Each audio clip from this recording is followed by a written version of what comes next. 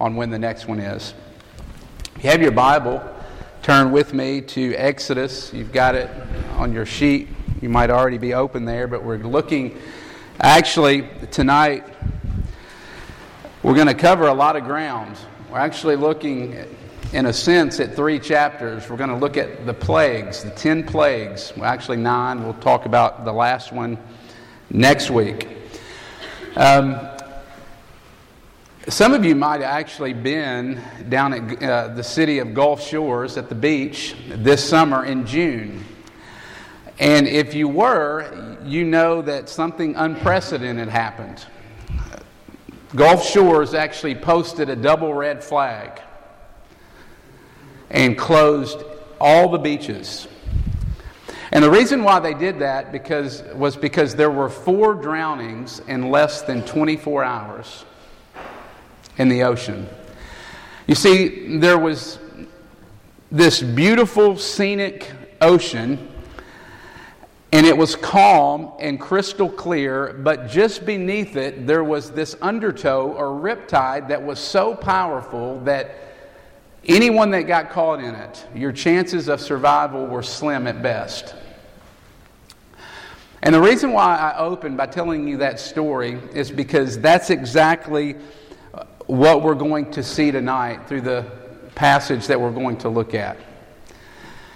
Through the 10 plagues, God is wanting us to see something. And that is that no matter the photographic beauty on the outside of our lives, no matter how good we look on the outside, and no matter how much we have it together, and no matter how good we're doing spiritually, just beneath the surface in our hearts, there is an undertow, or a riptide, if you will, of rebellion that exists. And if it goes unchecked, it will create havoc and end up destroying your lives. That's the message, really. It's exciting, isn't it? That's the message of our passage tonight. Very sobering passage as we come to the plagues in this section of the book of Exodus. So before we dig in, I need to ask God to help us. Let's pray. Father, this is a crazy week out of our school year. Very busy. And there are people here tonight with all sorts of emotions. Lots of anxiousness, lots of stress, lots of fear. And I pray that you would meet them and be near to them and comfort them and give them peace through your Spirit. Father, there are those here that are incredibly lonely and homesick, and I pray that you would give them community. Bring them friends. Give them folks around them that they can share life with. Jesus, there are those here that feel like a failure and not sure if they measure up. And I pray that you would give them a sense of how much you love them and your forgiveness tonight. Lord, I pray in the next 25 minutes that you would give us the ability to block everything else out and to hear a word from you. Show us that we're a bigger mess than we realize, but at the very same time, we're more loved than we ever dared dream. In Jesus' name we pray. Amen. We've been studying the book of Exodus this semester, and the theme that we're tracing through the entire book is that Exodus is the story of salvation. That it's the story of how God rescues His people.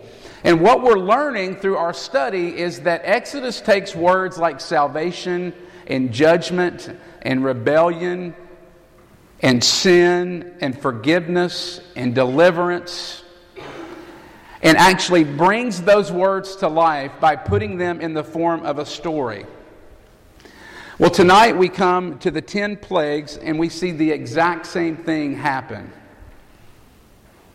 Tonight, through the book of Exodus, it's going to bring to life to us rebellion and sin and disobedience. And it's going to do it by putting it in the form of a story. So tonight, if you have your outline in front of you, we're going to look at three things: the plagues, Pharaoh, and then we'll look and finish up with looking at how this passage points us to the center of Scripture, who is Jesus. So let's look at number one, the plagues.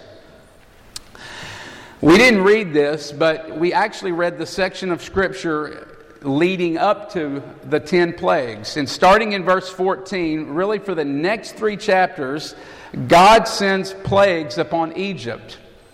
And remember, last week we said that Moses came to Pharaoh, and he comes to Pharaoh, and Pharaoh's reaction to Moses and his command to let the people go was basically, "Who is this Lord? I'm not sure I care what this Lord has to say. Thank you very much." Well, we get to the plagues, and God shows Pharaoh exactly who he is. And he shows Pharaoh why in the world he should listen to him. And listen, tonight, we're not going to go through every plague. That would take the next 10 weeks of the semester, and it would be time to go home. And that might disappoint some of you, and if it does, I'm sorry. But to be honest, it really wouldn't be that helpful to you. But the question I want us to ask when we think about the plagues is, why did God do it this way? Have you ever asked that question? I mean, think about all the ways God could have gotten Pharaoh's attention. I mean, he could have struck him down with lightning. Or maybe he could have even revealed himself similar to the way that he did Moses. And he could have burst into flames and actually called Pharaoh by name and kind of shocked him out of his hardness of heart and brought him into reality. But he doesn't do that, and the question is why? And I hinted at it earlier. The reason that he doesn't do that is because he is telling us a story through these particular plagues. God is showing us something. He's showing us a very vivid picture of rebellion and sin and disobedience through the 10 plagues. And here's what I want us to see. I want you to see this about the plagues. Simply put, the plagues are creation reversals. Did you ever think about it? And if you can even flip in your Bible ahead a few chapters and look at some of the different plagues, but they're all natural things that God has created and that He is in control of, and He uses them in order to pronounce judgment on the Egyptians. In other words, what we see is the natural response of creation to human sin and evil is chaos. In other words, we see that rebellion against God is rebellion against His created order. Listen to this quote. As I was studying, there's a commentator on the book of Exodus, and his name is Peter Enns. And listen to what he says about the plagues, and think about them, okay? The plagues are creation reversals. In the plagues, we see animals harm rather than serve. We see light ceases and darkness takes over. Water becomes a source of death rather than a source of life. And the climax of Genesis chapter 1 is the creation of human beings. And the climax of the plagues is the destruction of human beings. What is God doing? God is showing us through the plagues what happens when we ignore His design for our lives. God is showing us through the plagues that sin and destruction and disobedience is way more than breaking a rule. Way more than breaking a law. It is actually going against the fabric of who you are as a human being created in the image of God. The plagues show us that life cannot function properly unless God is at the center. And if we attempt and decide to act like Pharaoh and rebel against God and be our own God and be our own rule maker, if you will, then it will lead to our undoing and unraveling as a person and as a human being. That's what sin does. And unfortunately, some of you have had this experience, either with a family member or with a friend, or maybe you yourself have experienced this, but you've walked into the doctor's office and you've heard those dreaded words come out of the doctor's mouth. You have cancer. Why is that so disturbing to us? Well, because cancer, unless something radical is done, the disease will kill us. It will literally eat us from the inside out. Because that's what cancer does. And so what do?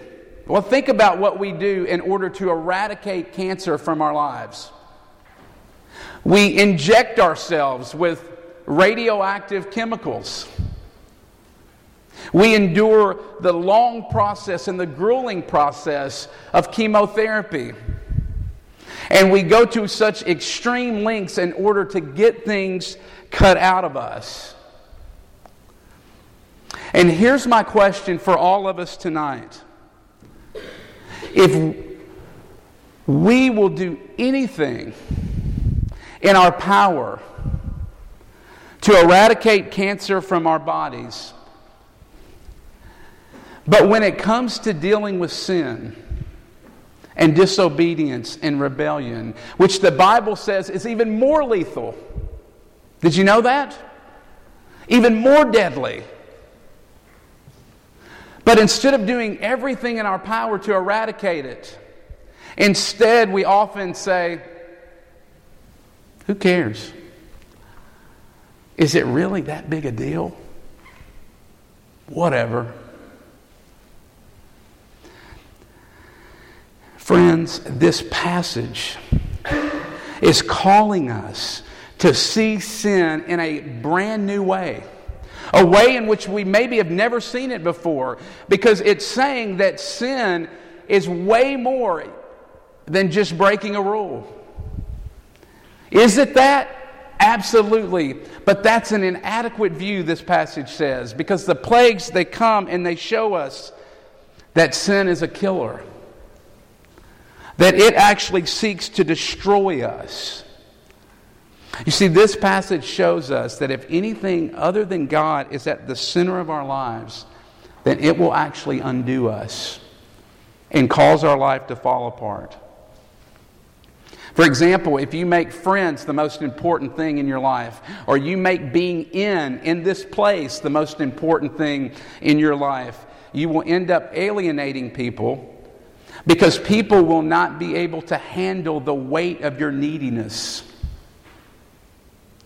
And you will end up all alone and you will fall apart.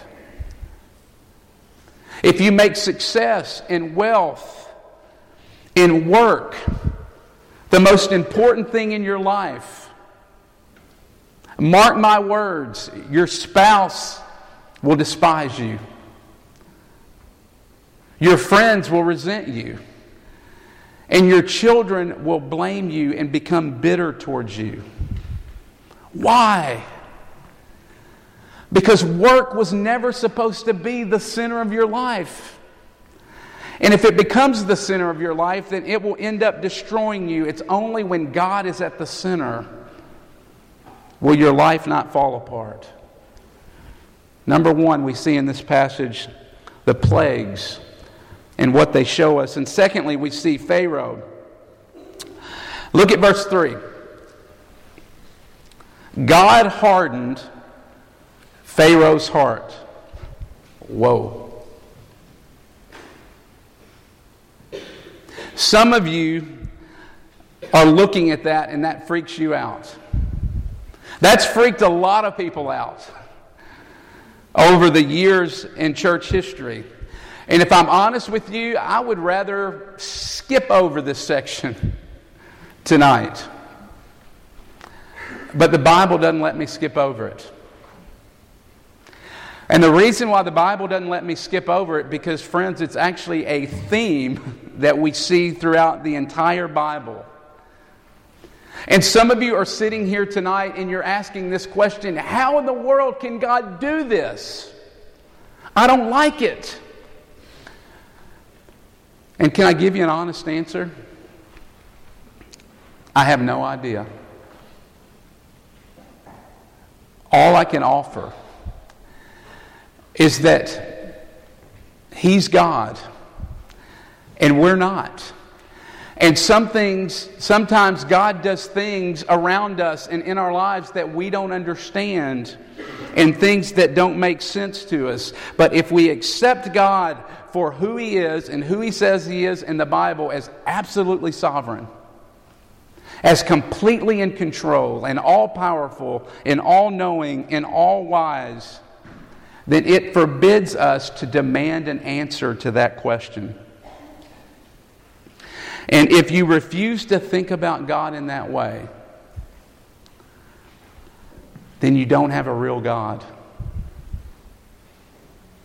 Instead, you have a God that is a projection of your own imagination that you have actually created in your own image. In other words, you're not in a relationship with the real, true God unless you allow for things that don't make sense to you. Unless you allow for things that you might not understand. Think about it this way. Girls, let's say you're dating a guy and the relationship is progressing nicely. But this guy comes to you and says, listen, I really like you a lot.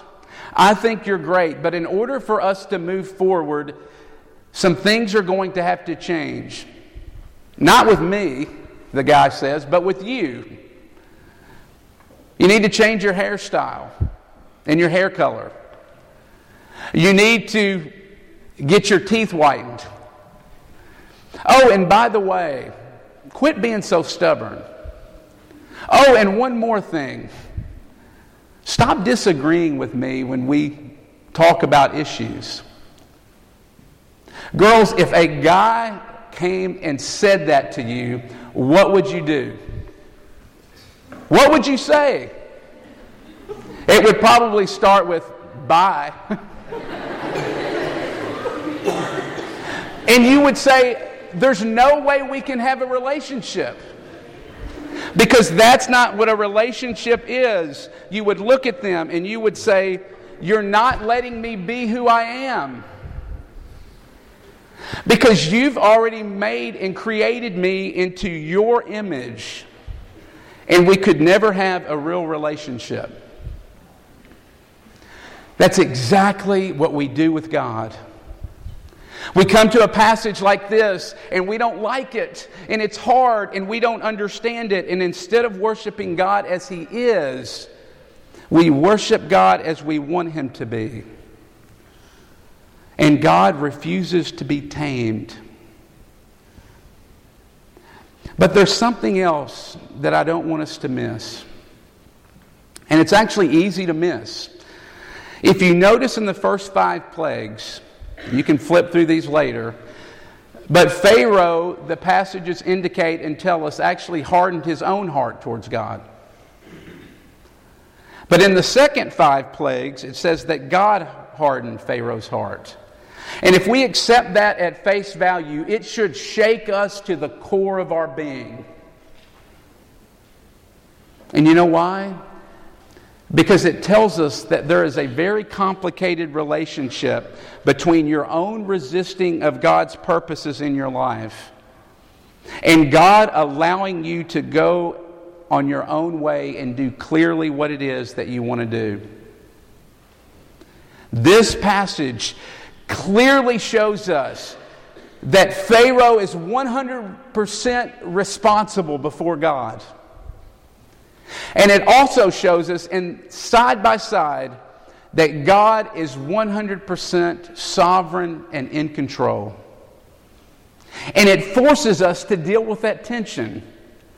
And it is a tension, friends, that we see throughout the entire Bible and throughout all of the Scriptures.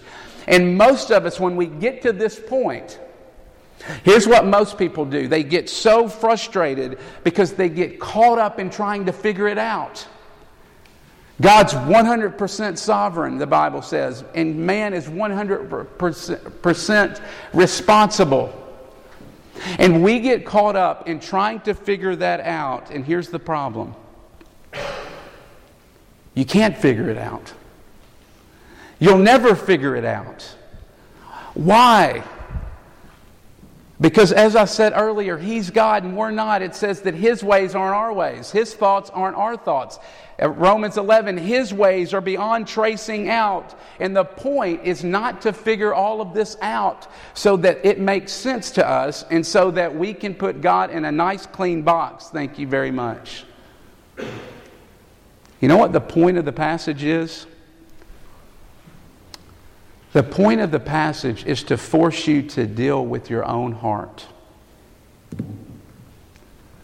The passage is meant for you to think about your own sin and to think about your own rebellion and to ask, is my heart growing hard towards God? Is my heart growing cold towards Jesus? And you see, whether you think about it or think it's true or think it's here or not, this passage is actually the plagues. It's actually full of mercy. Full of grace. I mean, think about it. Remember the last plague to kill all the firstborns of the Egyptians. Notice that's number 10. And God, in His grace and mercy, makes it number 10 because He could have made it number 1. And He could have come right off the bat to Pharaoh, but why doesn't He? And you know why He doesn't?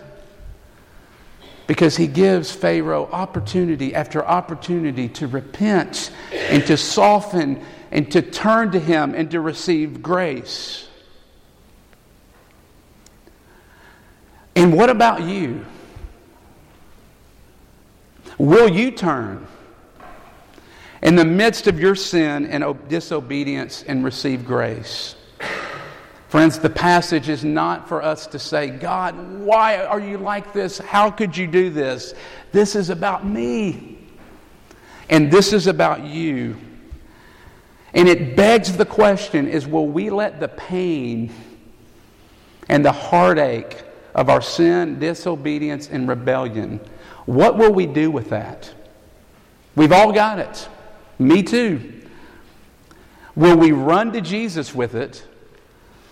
Or will we let the disobedience continue to burn pathways in our heart? That's the question the passage is trying to get us to ask. So we see this passage tells us something about the plagues, something about Pharaoh, and lastly, it points us to Jesus.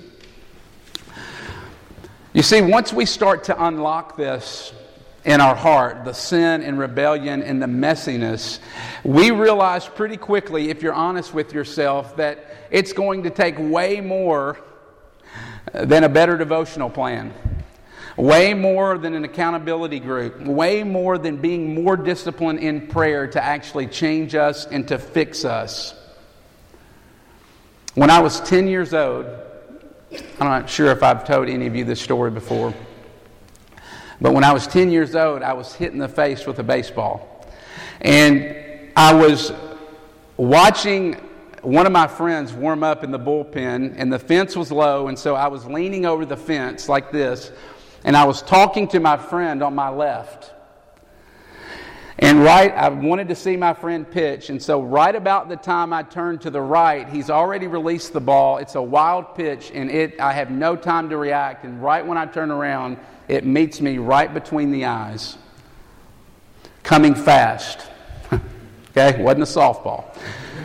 It was a fastball. And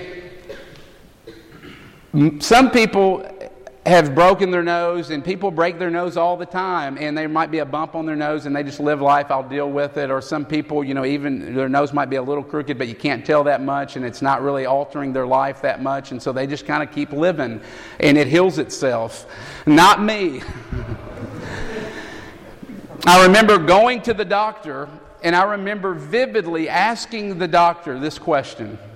Okay, so I know that we're going to fix this, but before we fix this, is there anything I need to be doing? Like, is it okay to play basketball, which I loved? Is it okay to play football? Is there anything I shouldn't do? Should I not go to baseball practice anymore? And he says, Jason, listen, you can do anything you want. You can go play tackle football right now without pads. It's not going to matter, because your nose could not possibly be broken any worse than it is right now. And I remember thinking in that moment that my nose was so messed up and so distorted and so twisted that it had to be completely remade, completely rebuilt. Friends, my only hope at fixing it was that someone would come from the outside and do surgery on me. That's your only hope too. And that's my only hope. Our only hope tonight, as we sit here in the midst of our sin, the only thing that can straighten us out is if someone comes from the outside and does surgery not on our nose, but on our heart. You see, that's what the plagues are meant to do. And we didn't have time to read them all tonight, but I encourage you to read them this week. And as you read them, here's what they're meant to do. They're meant to point you to the true solution. The plagues are meant to take us to the end of ourselves and to give up hope in everything else but Jesus, who is our true solution. How is Jesus our true solution? Well, think about it. Thousands of years later from this event of the plagues, the God of Exodus takes on human flesh in the form of Jesus Christ, and He starts to demonstrate the same power over creation through His miracles. Have you ever thought about the miracles? The miracles show us something. Think about the first miracle. Jesus goes to a wedding and He turns water not into blood and not into death, but into something much better. He turns it into wine, into something life-giving. And then there's a storm, and people are scared and afraid for their life because they're about to die. And Jesus comes and He calms the storm, and He calms the wind. And then we see Jesus running up against folks who all they can see is darkness because they're blind. And He heals them so that they can now see and have sight. And then He comes to people like us and He does the greatest miracle of all. He takes our hard, Pharaoh-like hearts that are dead, and He breathes life into them and makes them soft and makes them alive. Do you see it? The miracles are unplagues. They're not an undoing, think about the plagues, of creation. They are a restoration of the creation. That's what Jesus is doing in you. He's remaking you into something totally new and different and better and more beautiful. And here's the question: how does He do it? You know how He does it? He goes to a cross and He hangs on a piece of wood and is crucified. And as He's hanging on the cross, you know what happens? He receives the greatest plague of all. The wrath of God for your rebellion. and for your sin. Tim Keller says that our Maker on the cross was unmade so that He could remake you and me. Let's pray. Father, I thank you that you have not left us in our sin, but that you have provided a solution for our sin.